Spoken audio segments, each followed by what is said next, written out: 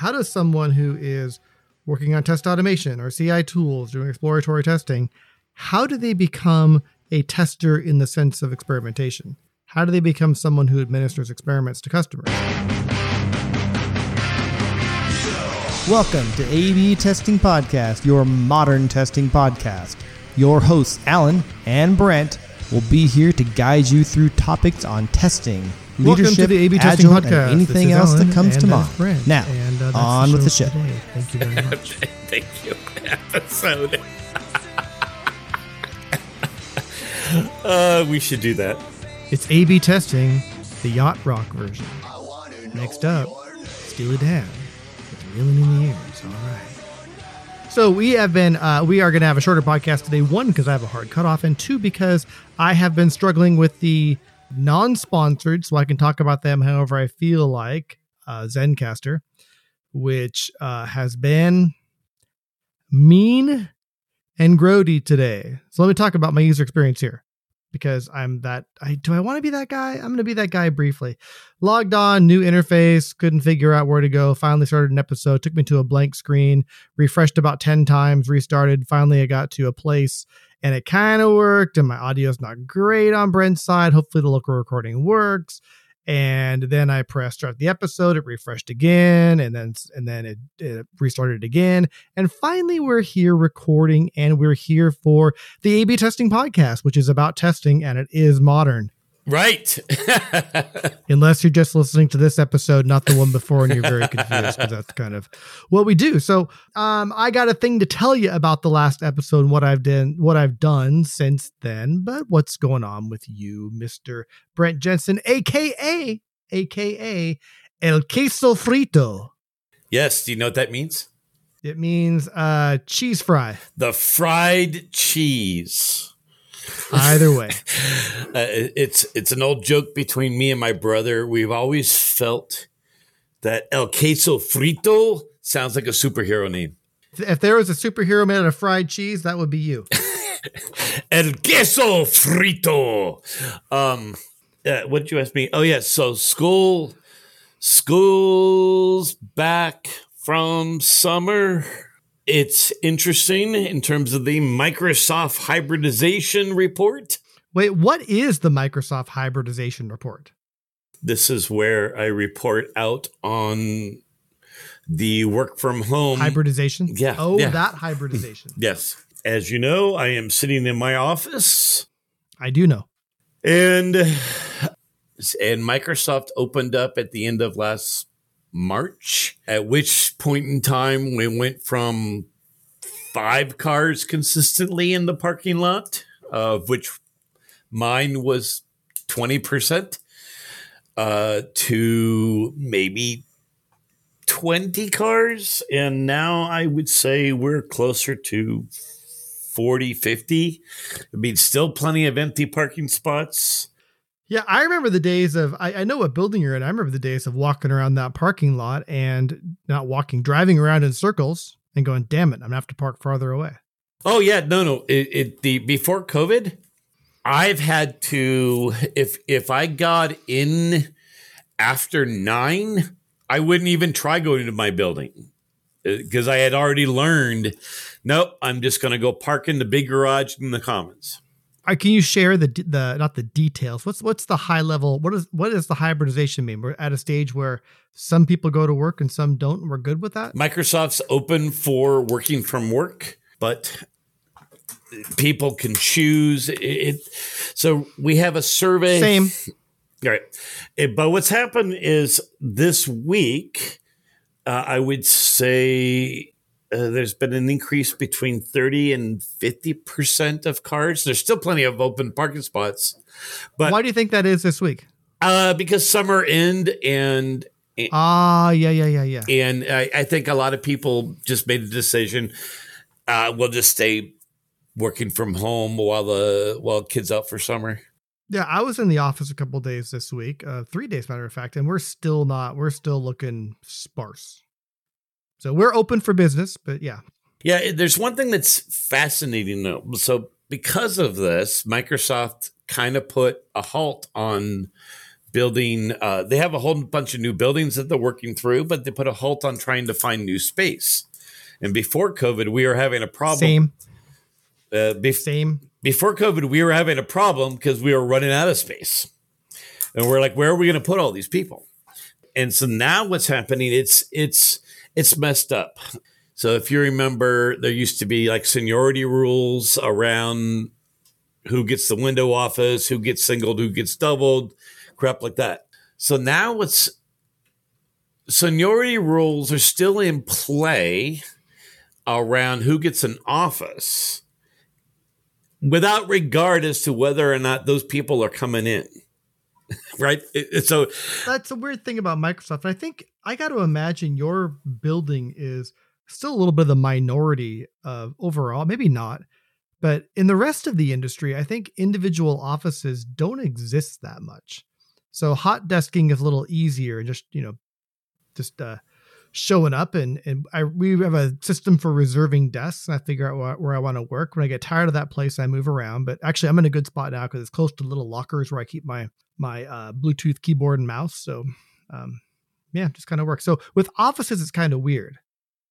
If you're going to have it's like you're there all the time, so it makes sense you keep stuff in there and you go there every day. But if you're going in once or twice a week, are you saying those people have offices too? Like permanent? They do and they don't, depending on the person. So for example, we have a bunch of new hires.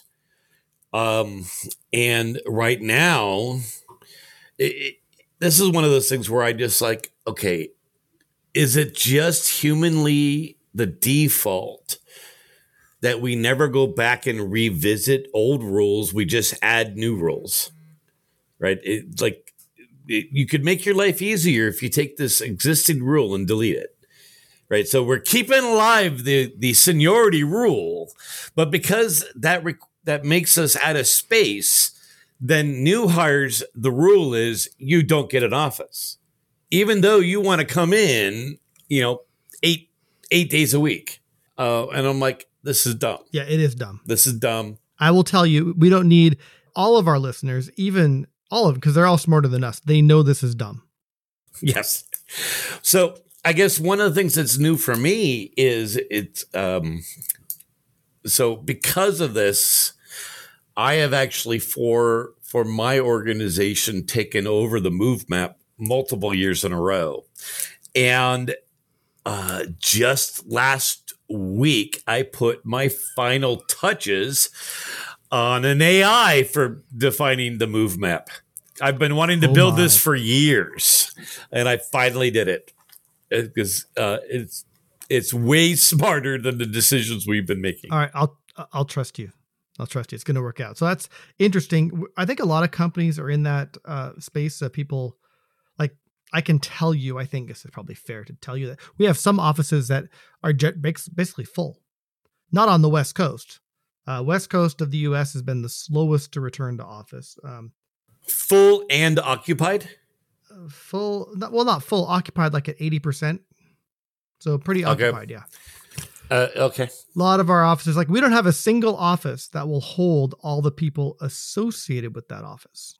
Like if we have an office that holds 200 people, for example, we may have our internal employee database may show 350 people associated with that office, but we think we have quite a while before we'll ever reach a capacity where everybody can find a desk. So we have also slowed down, I guess, some projects that were in process in 2019 stopped and remain stopped.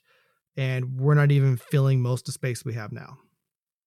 So anyway, yeah. I think that's pretty common for everyone else. I do want to talk about A/B testing. Okay.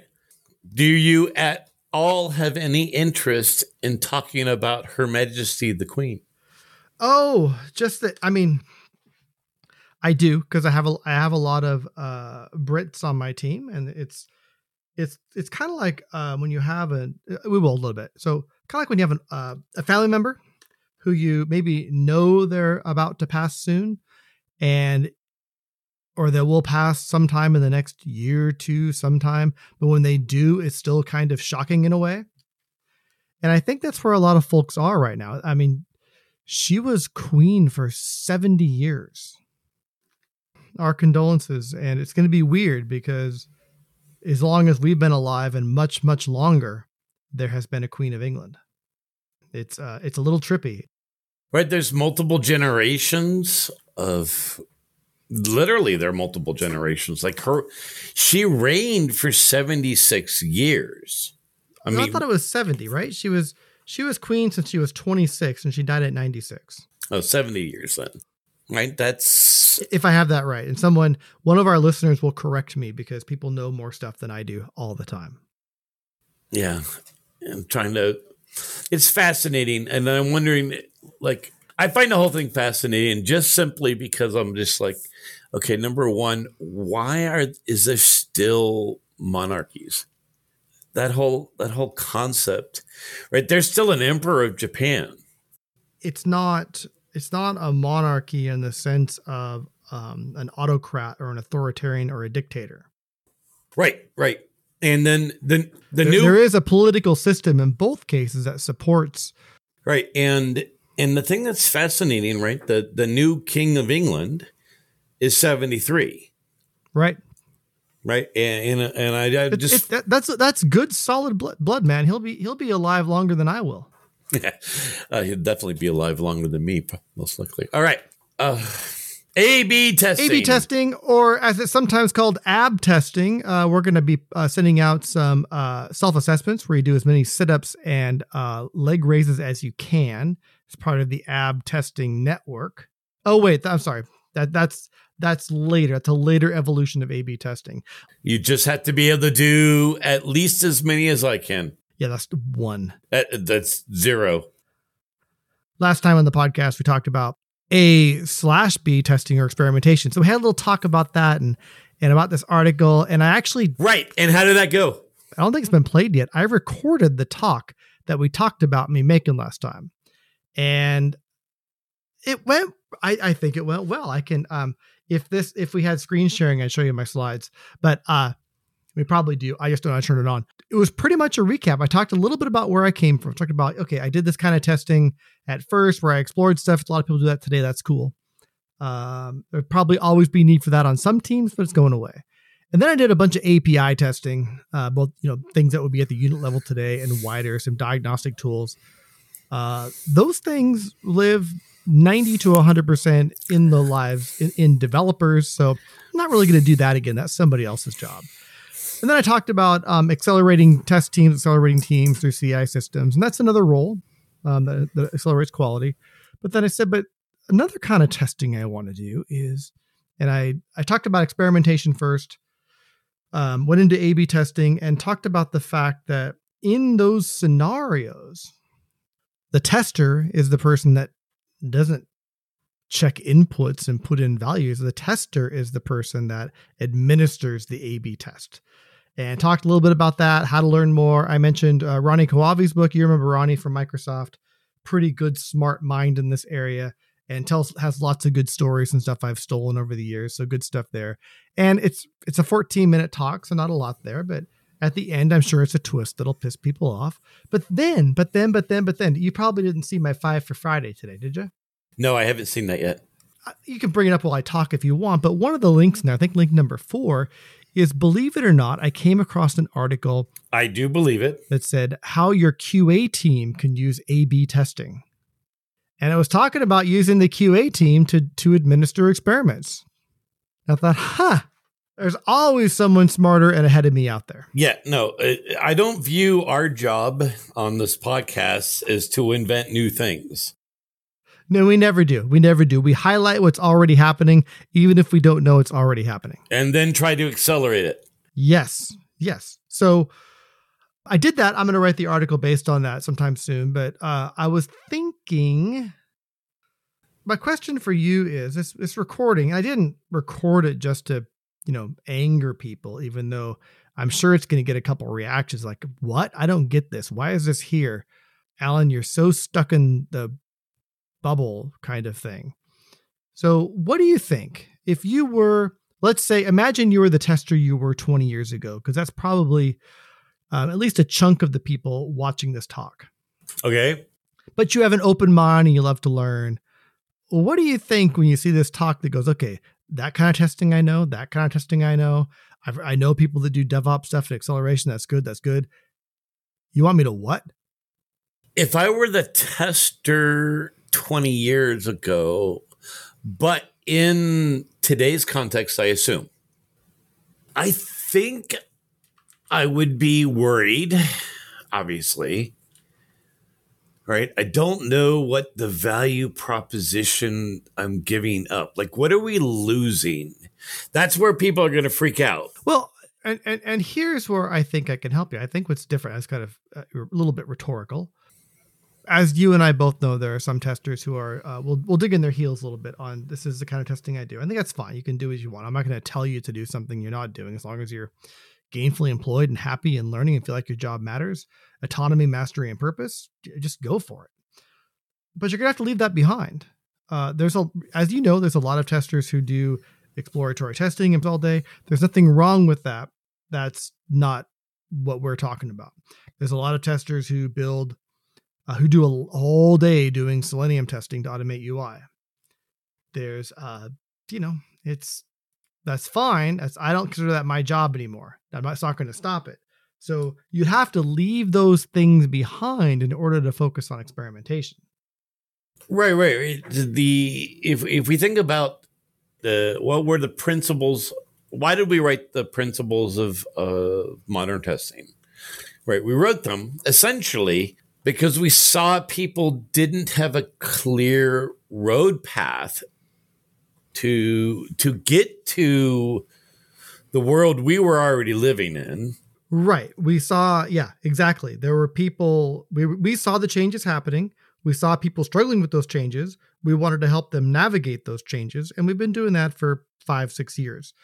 What we're doing now is saying there's a new place that we're kind of already living, but there's a new place maybe we're going, and we want to talk to you about how to navigate. We want to talk to you how to navigate that. Right. So the place we're talking about is okay, right? If we were to sum up MTP in less than 7 principles, right? We're basically saying, hey, it's a new world. Your expertise is valuable, but it's valuable in terms of transitioning, helping to transition dev to actually doing their job, coaching and increasing or accelerating the team, right? But a pivot is around coaching. Now, the question, of course, and we started talking about this, and right now, I can't believe this is the first time I'm thinking these thoughts. Okay. Once it's ingrained in the culture of how to do this and coaching isn't needed, what then? Right. And that's what I think we're going into, or the path that we're discussing. Maybe, but I think what's different though is moving from tester to test developer. It's just a shift. It's not a big thing. Moving from that into coaching or into working on CI systems, not that big of a change. The change we're talking about here, it isn't a progression. Moving from any one of those, I'll call them all traditional testing or checking roles, into an experimentation role, I think is a much bigger jump than any of the others we've talked about. Yeah, for sure. So that's the thing I'd like to explore a little bit today then in future episodes is how does someone who is I have answers for these. We can talk about it a little bit. How does someone who is working on test automation or CI tools, doing exploratory testing, how do they become a tester in the sense of experimentation? How do they become someone who administers experiments to customers? A little bit of a yet another again Principle 5 rant is people get mad at Principle 5 because they say, you just want the customers to test your software. And the thing is, yes, we do, but not in the sense that you're thinking of. You know what I mean, but I'm going to expand. We don't want the customers to test our software to find functional correctness. If you give your customers something that isn't functionally correct for them to discover, you're a crappy developer. That's not the goal. Yeah, we're not talking about code correct. Yeah, right, exactly. But we do want customers to test our software. We want them to test to see if the treatment or the experiment we are proposing to them is a better experience than the one that the control group or everyone else is getting. We do want them to test our software. If someone were to come to me and today say, oh, I think principle number 5 is bullshit because you guys just want your customers to test the software, my response would be yes. But specifically, it would be yes. For me to evaluate the quality of my software, I absolutely need my customers to use it, right? Because what I'm trying to do there is look, I do not expect my customers to encounter code correctness issues. That is dev's job. Dev's job now. Okay, sorry, dev's job. But whether or not my software has quality has nothing to do with, in my view, with code correctness. It has some things to do with code correctness. But what I'm now trying to understand is to what degree this is valuable. This is useful. This is adding improvements to my customers' life. And that is the definition of quality that I care about. And if my customers aren't using it, then either I have crap or I have another problem, because I cannot validate that hypothesis without usage. Yes. The more I've thought about it, this is the biggest hurdle the traditional tester has to get over, understanding that you actually do need customers to test your software to know if it's quality software. And again, words, as some of our colleagues in the industry will say, words have meanings, and the meanings for the words I spoke and the meanings that are maybe more traditionally or commonly used do not match. I want my customers to test my software. I won't repeat myself, but they need to. But when people hear that, they think of another kind of testing that's not actually is what's weird is we want to, because I'll use testing and checking, not mocking in this case. If you want to use those terms from Bach and Bolton, is you don't want customers to air quote check your software, but you do want them to test your software. I don't know. And actually, that's not quite right, because then I'm using their definition for check, but our definition for test. So it doesn't quite work. I am reminded of one of my first presentations I did in Bing, right? Because I paid attention to what was going on in Bing. When I joined Bing, as you know, we were getting Reddit tests, but there were still tests. There were still small pockets of tests there, including test managers. And so I saw what they did, and I had my test manager hat on, and I was just amazed, right? One of the ways I started off that slide deck, as I said, here's something that is just incredibly cool about Bing. Every single day, there were 600 million test cases being done. And not only that, there was no way to argue, even with the duplicate test cases being executed. There was no way to argue that those were anything other than the important test cases for that day, because those were the ones being done by the customer. Aha. Right. And then if you combine it with this intelligence that early on, right, I truly believe this is why in the early search wars, why Google won, because they realized it's okay to ship bugs. What we need to do is prioritize our resources around those things that are impactful. So Google mastered the art of shipping bugs and then looking at which ones were high impact. Obviously, they couldn't ship anything that would be catastrophic. They couldn't have outages. Or blocking, right. Little things. It helps you figure out which bugs matter. How many times have you seen in a blog post or a presentation someone showing the convoluted way in which they exposed a bug that nobody cares about? So I think about one of the first bugs. As you know, my career is long, and every day, the time I spent as an IC as a percentile incredibly shrinks, right? I spent, I think, a total of 9 months as a full-time IC in the company. But one of my bugs was so freaking convoluted. Instead of having the PM did the triage, and instead of having them go through and figure out what the hell happened, he just fixed it and then called it the Brent beep. Because what happened is I found these weird, like 30 random steps, and then it would suddenly beep for no reason. Oh, the Brent beep. Yeah, that's famous. Yeah. He's like, yep, this is the Brent beep. And he reframed it as an Easter egg. There you go, Brent. You can be proud. You spent the effort. You found this issue. And then I just sit back and I think about the Brent beep and go, how much time did I waste on that stupid friggin' bug? Happens all the time, though. It's a little bit of a rite of passage, but I would argue, though, there is learning that happened there. You learn how to explore. It's more of an exercise than a value to the customer. So there is value to you, but not to the customer. That would help your growth, but really did nothing for the customer. Now I remember this particular thing. This bug did not help me in any way, shape, or form. It might have helped me.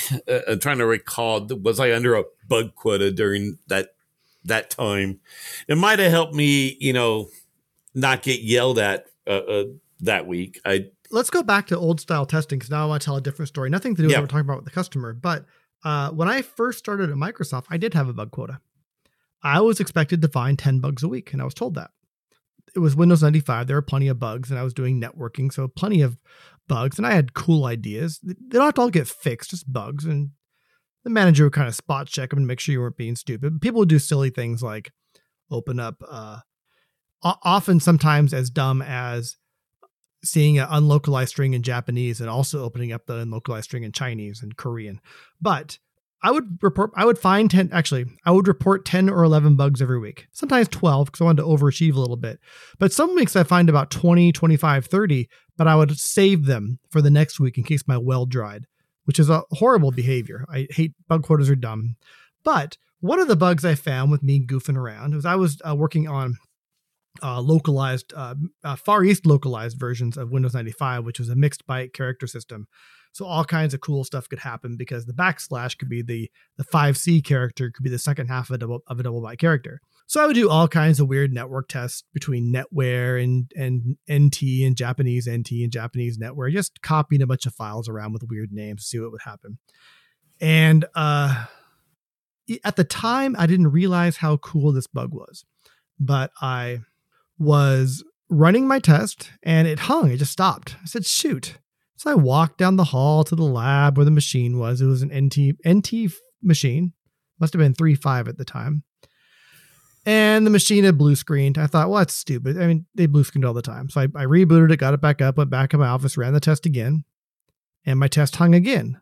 I walked down to the lab and I looked at the machine and rebooted it and went back to my office. Okay, coincidence. It's got to be a coincidence, right? Because it's like 50 yards away. I have to walk other part of the building. I start the test, and I kind of jog down to the lab, open the door. I think there was a number key on there. I get in there, look at the machine, and I watch it just blue screen right in front of me. I said, "Cool." So this is like a superpower. And probably out of all the bugs I found. I was testing from Windows 95, but that bug on NT got fixed faster than any of my Win95 bugs. So did you find a way to corrupt memory? No, I you know what? This is 30 years ago, so I don't remember what happened. I just know that because what would happen with these, what I was hinting at before with these mixed byte character sets, if anything in the network stack would parse those as single bytes rather than characters, it could screw something up and do something unexpected. So the blue screen was an unexpected behavior of a poorly parsed mixed byte string. Okay, interesting. So you don't want your customers finding that one. No. But it's kind of an edge case, so maybe devs may not find it, but the moment you see that crash, you got to be able to debug it, figure it out, and get patches in. Which reminds me of, do you remember years ago, they may still have something like this, again, learning from the customer, SQL had this it's called like a no repro policy or something, meaning when they got a crash report from a customer, they wanted to be able to have the logs in order to figure out exactly what went on and fixed it. They didn't want to set up they didn't want to set up repros anymore. And anytime you had to set up a reproduction environment in order to isolate the bug and fix it, part of fixing it was adding all the logging. So if anything like it ever happened again, you could figure out what went wrong. Right. I guess a good way to use customer crash data. Use it to make your processes faster. And then here we are today, 25 years later. I forgot about the days of doing repros. I know, it's so far ago. This is one place where, going back to when I went to Bing, right? I joined about a year after one of the best testers in terms of like the tester mindset and all that. He had joined, and he's like, he saw that I was there, and he's like, "Oh, Brent, I wish you had told me before you come. This place is horrible." The issue was he was just phenomenal at finding bugs, but bugs didn't matter in Bing because there was so many different things that were happening every single second that literally, and I think even right now, you go to Bing, you type a query, and you take a snapshot and you hit refresh and take another snapshot, you'll see that there is a big difference between the snapshot, no matter how often you hit refresh or how quickly you hit refresh, because we have new data coming in. We have a very smart AI that's making new decisions. And so he'd find bugs, but then they were completely non-reproducible. And so in this case, it was frustrating with him or for him because the thing that he had to do, the thing that was valuable is what's the pattern, right? He couldn't just say what's occurring. He had to, in some way, shape or form, explain why is it occurring.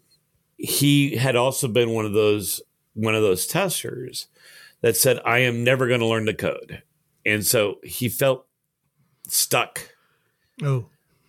And I advised him and I said, look, my life is easier because I do know how to code on this front, but I don't see a reason right now for you to let go of that principle. You just have to learn a new trick. You can't rely on your old trick all by itself.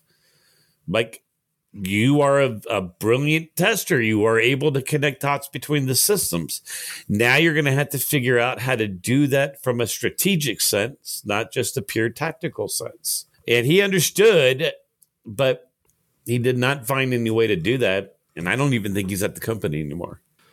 All right, man. So, so what I want to get into next time when we chat is kind of how people can get in, like, how does someone get into experimentation and what skills from testing help with that? What's going to be hard to learn? How do you learn those things? What does that mean for the folks you work with? Obviously, you can't just decide as a tester that you want to do experimentation and have nobody around you to help you. So let's talk through that next time. A little bit of a shorter podcast this time to kind of kick things off because Zencastr was mean to me today, and I have a hard stop at about 2 minutes ago. So good catching up. Good. It was good reminiscing a little bit. And thank you everyone for listening. Have a great time. Stay safe. God bless the Queen. And we'll talk to you soon. I'm Alan. I'm Brent. Bye-bye. Bye.